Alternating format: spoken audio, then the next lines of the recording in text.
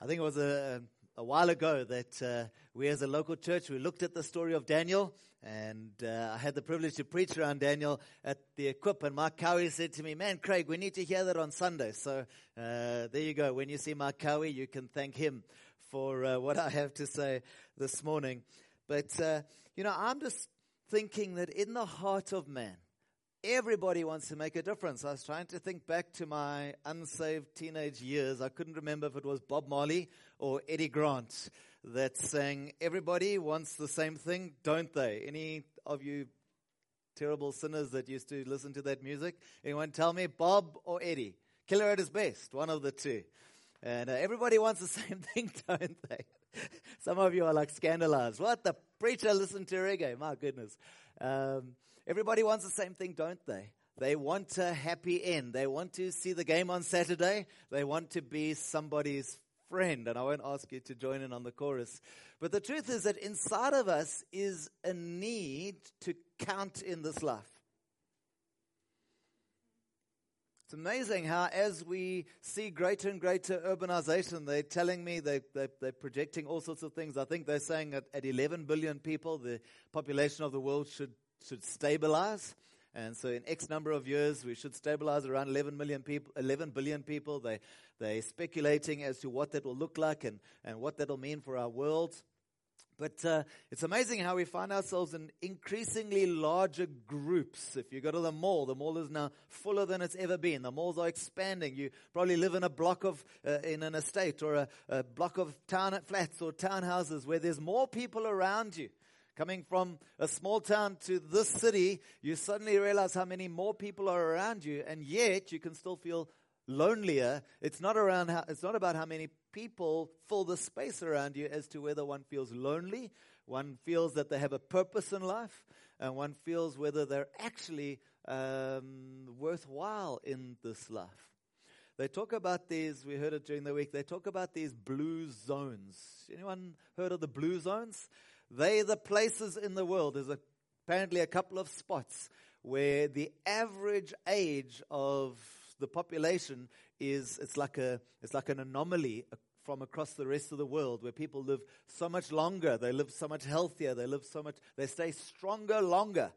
And so the people have studied what makes these blue zones happen. What's special about those areas?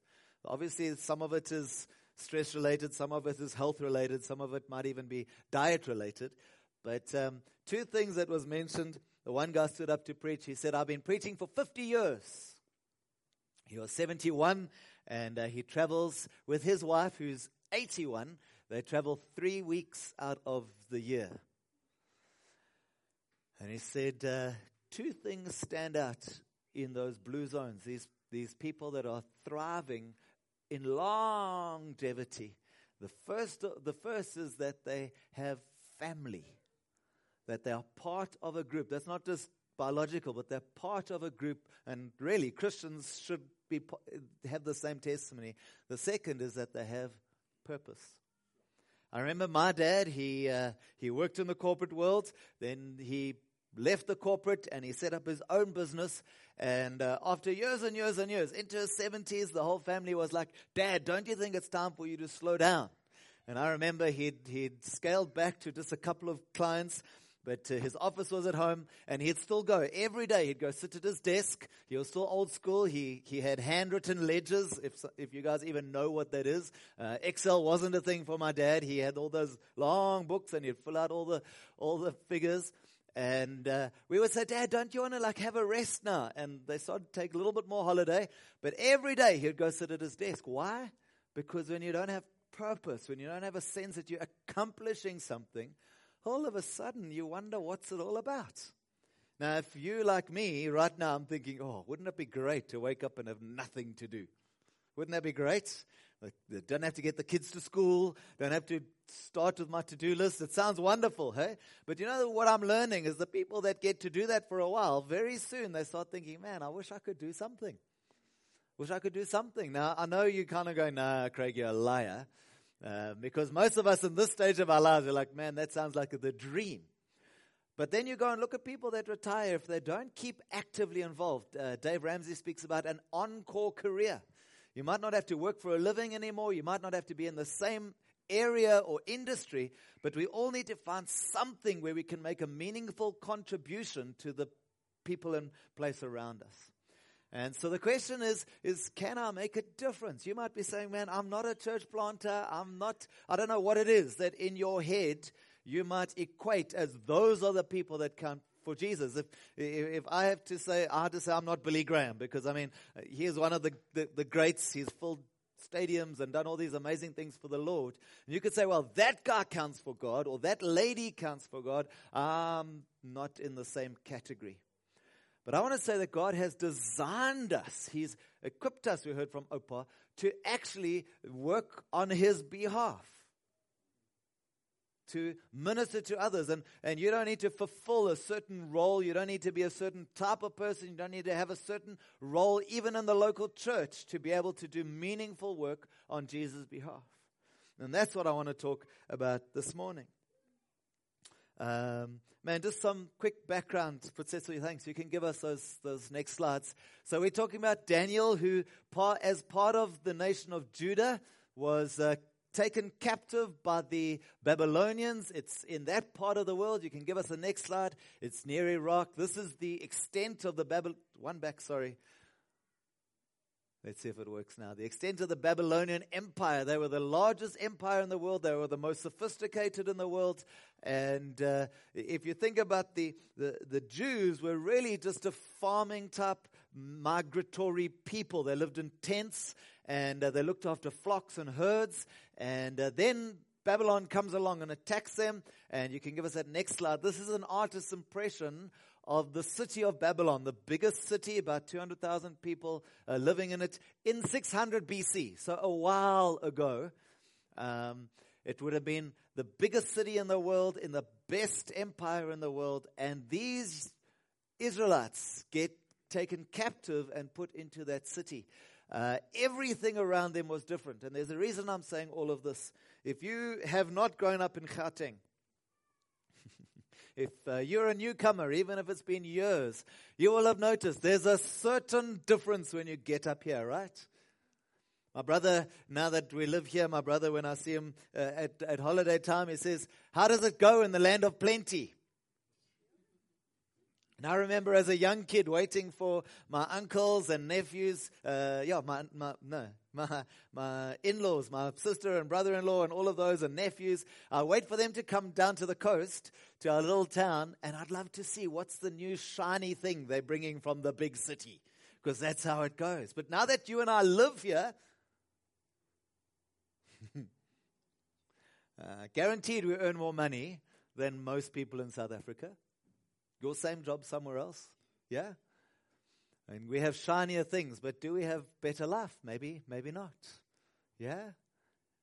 Sometimes we used to compare from the small town to the big city, but my point is this, that there are pressures in a city, not just this city, but every city of the world. There are pressures here that maybe you don't face when you're a farmer or when you're living in a small town. There are pressures there too, make no mistake. But it's very apparent that wherever you look, there is a visible, tangible sense of the culture that you and I live in pressing in on us. You agree with me? Yeah? You think maybe, maybe not? You're not so sure? Well, just try driving a second-hand car to work for a while. You know, when all the others in your level at work are driving certain cars, then you just drive something very different. You see there's a subtle pressure. Shame, are you all right? Yes. There's a look that speaks of success. There's a right places, right clubs, right. Have you been here? So what are you doing for your holiday this year?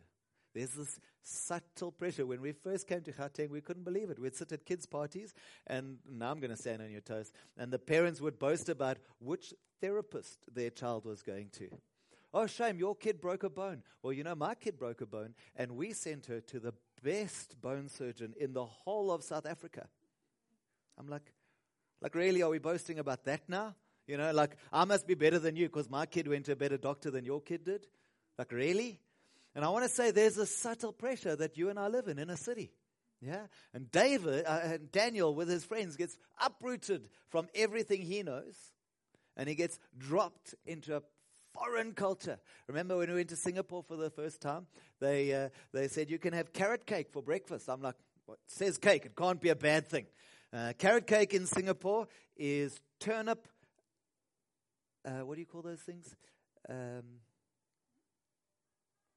You make them with eggs, not fried, not scrambled. Omelette. A turnip omelette is Singaporean carrot cake. I was very disappointed. You get onto the BRT, the equivalent of our car train, and you see people have stopped at the market and they've got these little plastic packets with string handles, and it's one's filled with soup, one's filled with fruit juice. I mean, you go home thinking, nothing that I can see. I mean, it's human beings, it's a city, but everything's different. I want to say to you and I that we have been parachuted into this city. Now, you've got two choices. You can say, this city is evil, and we want to run. Let's go join a monastery and stay away far from these horrible people. Or you can say, God has put me into a culture, and like we heard earlier, the kingdom of God culture must triumph over the culture that I'm living in, because I want to make a difference and bring Jesus to the people that are around me. Make sense? So this young man Daniel and his friends gets catapulted into Babylon. He was steadfast. He was known at work for his wisdom and his intelligence, his faithfulness to God. He was an honest politician. He could interpret dreams. He was a loyal friend, and he even survived the lion's den. So let's have a look in Daniel chapter 1. We'll read from verse 1. Daniel 1 verse 1. It says, in the 3rd year of the reign of Jehoiakim, king of Judah, Nebuchadnezzar, king of Babylon, came to Jerusalem, king of Judah, into his hand. You notice that? Most of us would have had a crisis of faith right there. So you've got to get to know the names when you read this book so you can know who's who. But it says here, the Lord delivered Jehoiakim. He is the Jewish king. Right? So when you read his name, it represents the whole of South Africa. Just like when you speak about overseas, when you speak about our president, you're referring to our nation. Right? And it says, the Lord delivered him and the nation into the hands of the king of Babylon. I mean, my goodness. You say, but Lord, we prayed. Yeah? We prayed, God, and you didn't answer our prayers. I think he did answer their prayers, just not the way they wanted him to. It goes on to say, along with some of the articles of the temple of God. My goodness, it gets worse. These he carried off into the temple of God in Babylonia and put them in the treasure house of his God. Then the king ordered Ashpenaz, chief of his court officials, to bring in some of the Israelites from the royal family and the nobility. Young men without any physical defect, handsome, showing aptitude for every kind of learning, well-informed, quick to understand, and qualified to serve in the king's palace. He was to teach them the language and the literature of the Babylonians. The king assigned them a daily amount of food and wine from the king's table. They were to be trained for 3 years, and after that they were to enter the king's service. If you are part of a corporate job, remember when you joined it, they said, we have a corporate culture here. You will dress like this. You will turn up at work like this. You will complete these forms. You will speak to your chains of command in this fashion. There is a culture that they want to bring you into. And so they took all these, the first round of captives, and they wanted to teach them their language, their food, their culture, their literature. I was getting my hair cut by someone for the first time the other day. They were Afrikaans, so when they saw my name, they realized that I must be English, so they took pity on me. And I was trying to find common ground, and that we could, when you're talking to a stranger, you're not quite sure. And everything that I said, this girl said, what? I was talking about TV shows, and clearly she didn't watch the same TV shows that I watched growing up. I referred to some of the children's stories that I loved, but there must be different ones in Afrikaans, right? And the point is, when you and I come into a city, the city and the world presses in on us, wants to make us like them. And so they tried their hardest with these boys. And they resolved. It's an amazing thing. And so this morning we're going to look at 3 of the tests that they faced. And they resolved to keep themselves pure before the Lord. Just for fun, I must show you. You can go the next slide. Can you imagine the next one? There we go. Can you imagine if Daniel, Meshach, Shadrach, and Abednego were posting on social what they would be saying? Hey, maybe they would have, "Oh, I'm in Babylon. It's so terrible," unamused face. Maybe it would be worse, loudly crying face. I tell you, I like the names of the emojis even more than I like the emojis. Yeah, screaming in fear face. How about that one? But you see, one of you guys said it already this morning. The amazing kind of thrust that we had over our Quip time is a reminder that this life is not about me. I am not the center of my universe. And can I just say, neither are you. And so often we see our whole world in the light of ourselves. Can you imagine these young men? I mean, maybe he had a girlfriend down the road, in Judah. Now he's not going to see her anymore. I don't know as a kid, I moved around for work. And I remember, I remember being so cross. They moved us to Ladybrand. My dad was going to work in Maseru. Man, I was angry. Forgive me if this offends you. But, we came from Westville, Durban's the last outpost, right? It's like, you don't get more English than that. And I remember going, "God, I don't want to go to those Afrikaans people." And later in life, God had to really deal with my heart. It was a serious moment where we had to take the prejudice out of my heart as a teenager. But as a primary school kid, I was like, "God, I don't want to leave my friends behind. I don't want to go to people I don't know in a funny school that I don't know about." Imagine these guys. They're like, "God, where are you taking us? What are you doing with us?" But Daniel realized it's not just about him. It's about God at work. And God promises through the prophets 70 years and he'll accomplish what he wants to do. Friends, if you're facing a trying time, so easy for our prayers to be, "Oh God, save me." And yet Daniel was someone who made a difference. Through him, God saved a nation. And how about you? You're like, "Oh God, keep my job secure," or "God, help my company to be secure."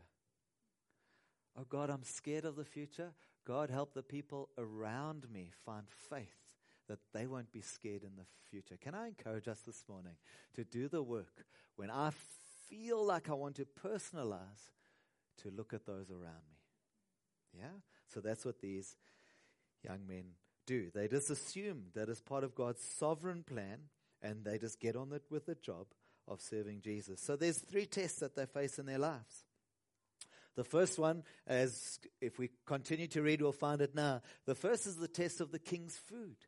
And it says that that the king assigned them his own food. Now remember, pagan culture. Remember, they had pagan worship. It was also, like here, a very diverse culture. And the way they tried to unify the population was around worship of the king.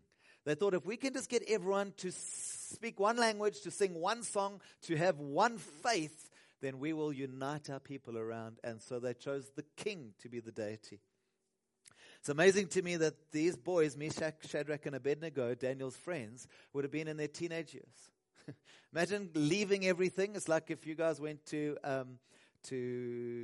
boarding school.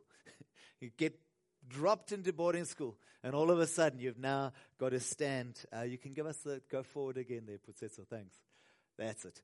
And now everything around you is different. You get thrust into, all of a sudden you get offered things that you were never offered at home.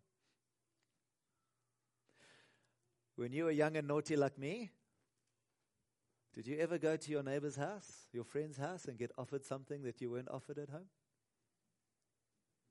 Can I scandalize you? Can I? When I was, I don't know, maybe it was, I'm trying to remember back, grade 7 or grade 8, I went to visit my friend at his house. My family didn't drink alcohol, still don't. His family did. We sat down for supper, and it was just part of the thing. Everyone got a sip of champagne. Champagne. Man, like that, not my family, that family. And I remember thinking, oh, I'm going to be so sophisticated now, because I've never been allowed to do this in my house. But now in this house, man, this is my opportunity. And I remember taking that thing, and when everyone said cheers, and I went like this. What should I have done? I should, no. I'm from that family. I'm not. Anyway, I was not as brave as these young men. I remember tasting that stuff thinking, this is terrible. And then the mom and the dad got up to carry everything to the kitchen. And there was about this much that they'd poured me, and I took it and I poured it into the gravy boat. And that jolly stuff wouldn't sink.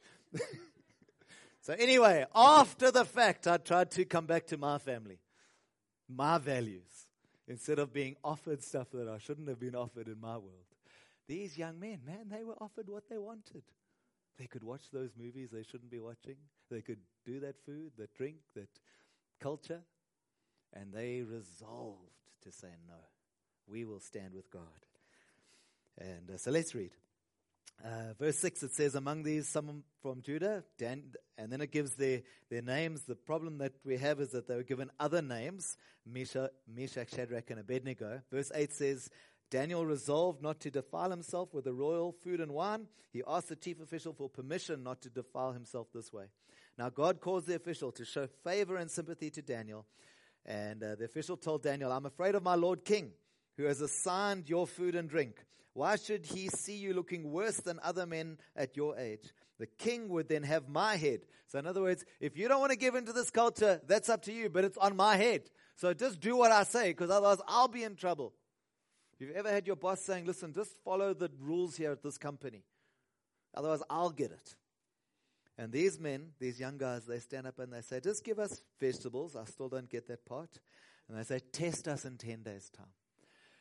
Man, and as I was praying this through for this morning, I thought, how about you and I? How about you and I, where we parachuted into our jobs and into our schools, into our body corporate meetings, into our neighbors across the road? How about you and I saying, man, I will stand for God. I don't know. Could you imagine us saying, just let me do what God said and then test me. See at month end. You got the faith for that? I was challenged, hey? Because we want to make a difference. And when we conform to the culture, are we making a difference? No, we're exactly like everything else. But when there's gossip in the office, when there is doubt, when everyone's gloomy, man, you need to stand out if you want to be opposite. And so the first test was a test of food. And you've heard me say many times, test brings a testimony. You can give us that next slide. A test brings the testimony, right? Can I say to you and I, the amazing thing about these young men is when they were standing resolute, saying, we don't want to take your culture on us. We have the kingdom of God culture in us. The issue was that they kept their fruit in the test. Can I suggest to you that when times are trying, it's very tricky to keep our fruit. Do you know what I mean when I say keep our fruit? Ben was reminding us, Galatians tells us about the fruit of the Spirit. Love, kindness, long-suffering, patience, goodness, self-control. I want to encourage you and I, when we face a test like this, to keep our fruit. The food test speaks of the everyday tests of life. It speaks about traffic on the way to work. It speaks about spilling your coffee all over your fancy outfit before you have to walk into a board meeting. It speaks about your colleague and your neighbor. And I want to encourage you this morning to prove to be steadfast and to face the test, but to keep our fruit. How do we stand out? How do we make a difference? You've got to stand out. The second test they face is the fire test. This would have happened nearly 20 years later. So the first test, they were in their teenage years. The second test, they were around 30. Danny would have been around 35. And the point is, we never escape the tests of life. Never escape the tests of life. And remember, so the king built in chapter 3, the king builds this great statue and says when all the musical instruments play, then everyone has to bow down and worship him. Now remember, I said that the Babylonian culture was an inclusive culture. They conquered many other territories just like they did Judah. They put them all together and it was fine because they were all polytheistic religions. In other words, many gods. So when they say, now you must bow down to the king, it's fine. It's just add another god. Now, how about you and I today? For most people around us, sure, I can just add another activity to my life. I've got nothing to lose, so why not? But for the Jews in that situation, it was difficult because they were monotheistic. They couldn't just put another god next to God. And so they were in trouble. So they said, we can't bow down. And Nathan Ganeski referenced this passage last week. Daniel chapter 3, verse 17, it says, if we are thrown into the blazing furnace, the God we serve is able to deliver us from it. And he will deliver us from your majesty's hand. But even if he does not, we want you to know, your majesty, that we will not serve your gods or worship the image of gold that you have set up. Fire represents God's presence even in difficulty. It represents his refining, his purification. And what do we learn in the fire? We learn that we stay committed to God rather than our comfort. Sometimes, and I keep coming back to this work thing, because for most of us, that's where we live a lot of our lives, right? How do we make a difference? You need to stand out in our work and in our social circles, where we choose to be committed to God rather than our comfort. The beautiful thing, man, I've been really stirred by saying, would I be able to say in my circles, test me and see what God can do for me? Yeah? Now, what about this fire test, this presence in the struggles? You see, because often when we go through struggles, we feel like God has left us. Those horrible people threw me in the furnace. It's terrible. We feel like God has left us. And what happens? We get unhappy with God. We feel it's about me ever. The whole nation is about me. But remember, when we think me, what must we think? Them. Right? The beautiful thing is the king looks into the furnace and he says, hang on, he says to officials, didn't we send 3 people into the flames? He says, why do I see 4? And one looks like the son of the gods. He didn't know about the Israelites' faith. He just saw this image that he said, man, this one looks like God. Friends, I want to encourage us this morning that even when everything presses in on us, in the fire, you can have the Son of God, Jesus, standing there with you, the 4th man in the fire. I got in the car the other day, turned on the radio, and the song came on. There's another in the fire standing next to me. And you might be in the test. There's one who will stand with you. The last one, which is maybe the one you know the best, is we always talk about Daniel and the lion's den. That's why there's a picture up there. You know that Daniel would have been in his 80s when it got to this stage. Daniel would be in his 80s. He prophesies in chapter 6. There's writing on the wall, and God says, today, the king, your time, your life has been measured. You've been found wanting, and today your kingdom will be taken away from you. You know, the historians say that night, the Medes attacked, and the king lost his life, and the next day, a new king was in place. It's amazing. We read the Bible, we think, oh, it's just happy stories. No, it's in history right here. And so Daniel chapter 5 verse 30, it says, that very night Belshazzar, king of the Babylonians, was slain. Darius the Mede took over the kingdom at the age of 62. And once again, so then his work colleagues, they don't like him because he's a Jew. His work colleagues decide, let's get at him. How are we going to trick him? The amazing thing, they realize the only way they can catch him out is if it's about his faith.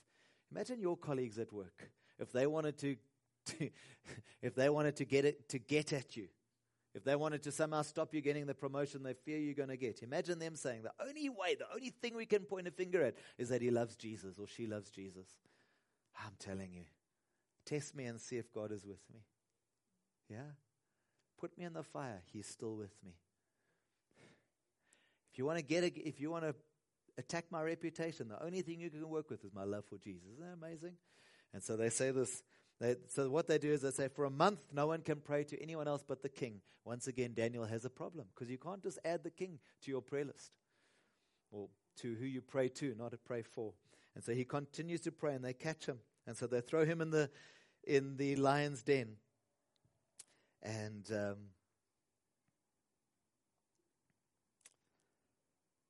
me just catch up here with myself, find this passage.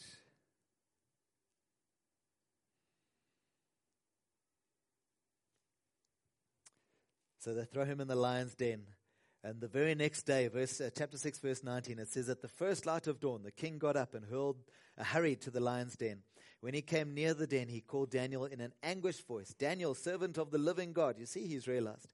Has your God, whom you serve continually, been able to rescue you from the lions? He answered, King, live forever. May God sent his angel, and he shut the mouths of the lions. The cool thing is that the very people that try to trick him get thrown into the lion's den. And the Bible says before they reached the ground, the lions ate them up. So these weren't just lazy lions. I don't know, you've been to the game reserve. Sometimes they look like they've moth-eaten and they've got patches missing and like they've got big bellies. You think, man, this guy couldn't chase me, if someone was pushing him from behind. Not one of those lions. The problem wasn't with the lions. The problem was the fact that God was with Daniel. And so here's the thing. The lions represent the big threats of life. The big threats of life. It speaks about when you hear a lion roar in the bush, you don't know where it's coming from. And I would suggest that maybe some of us this morning have had loud noises, fearful sounds coming against us. I want to remind you that even if you might be in the lion's den, God will be with you. So friends, how do we make a difference? One day when we're no longer here, when you get relocated or when you go to be with Jesus, one day, how will we know that my time on earth was worthwhile? I would suggest to you only if you and I make a difference. How do we do that? The tests of life, the Bible says. The tests of life will come. You know the best thing about the tests of life? I should say this nervously, right?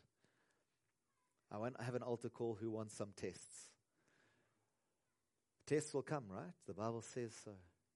You know the best thing about the tests of life? If I realize in the test it's not about me, it's about them, then God will use the tests to give me a testimony. And it's in the fire that the people around me will see the difference God makes in me. Let's stand together.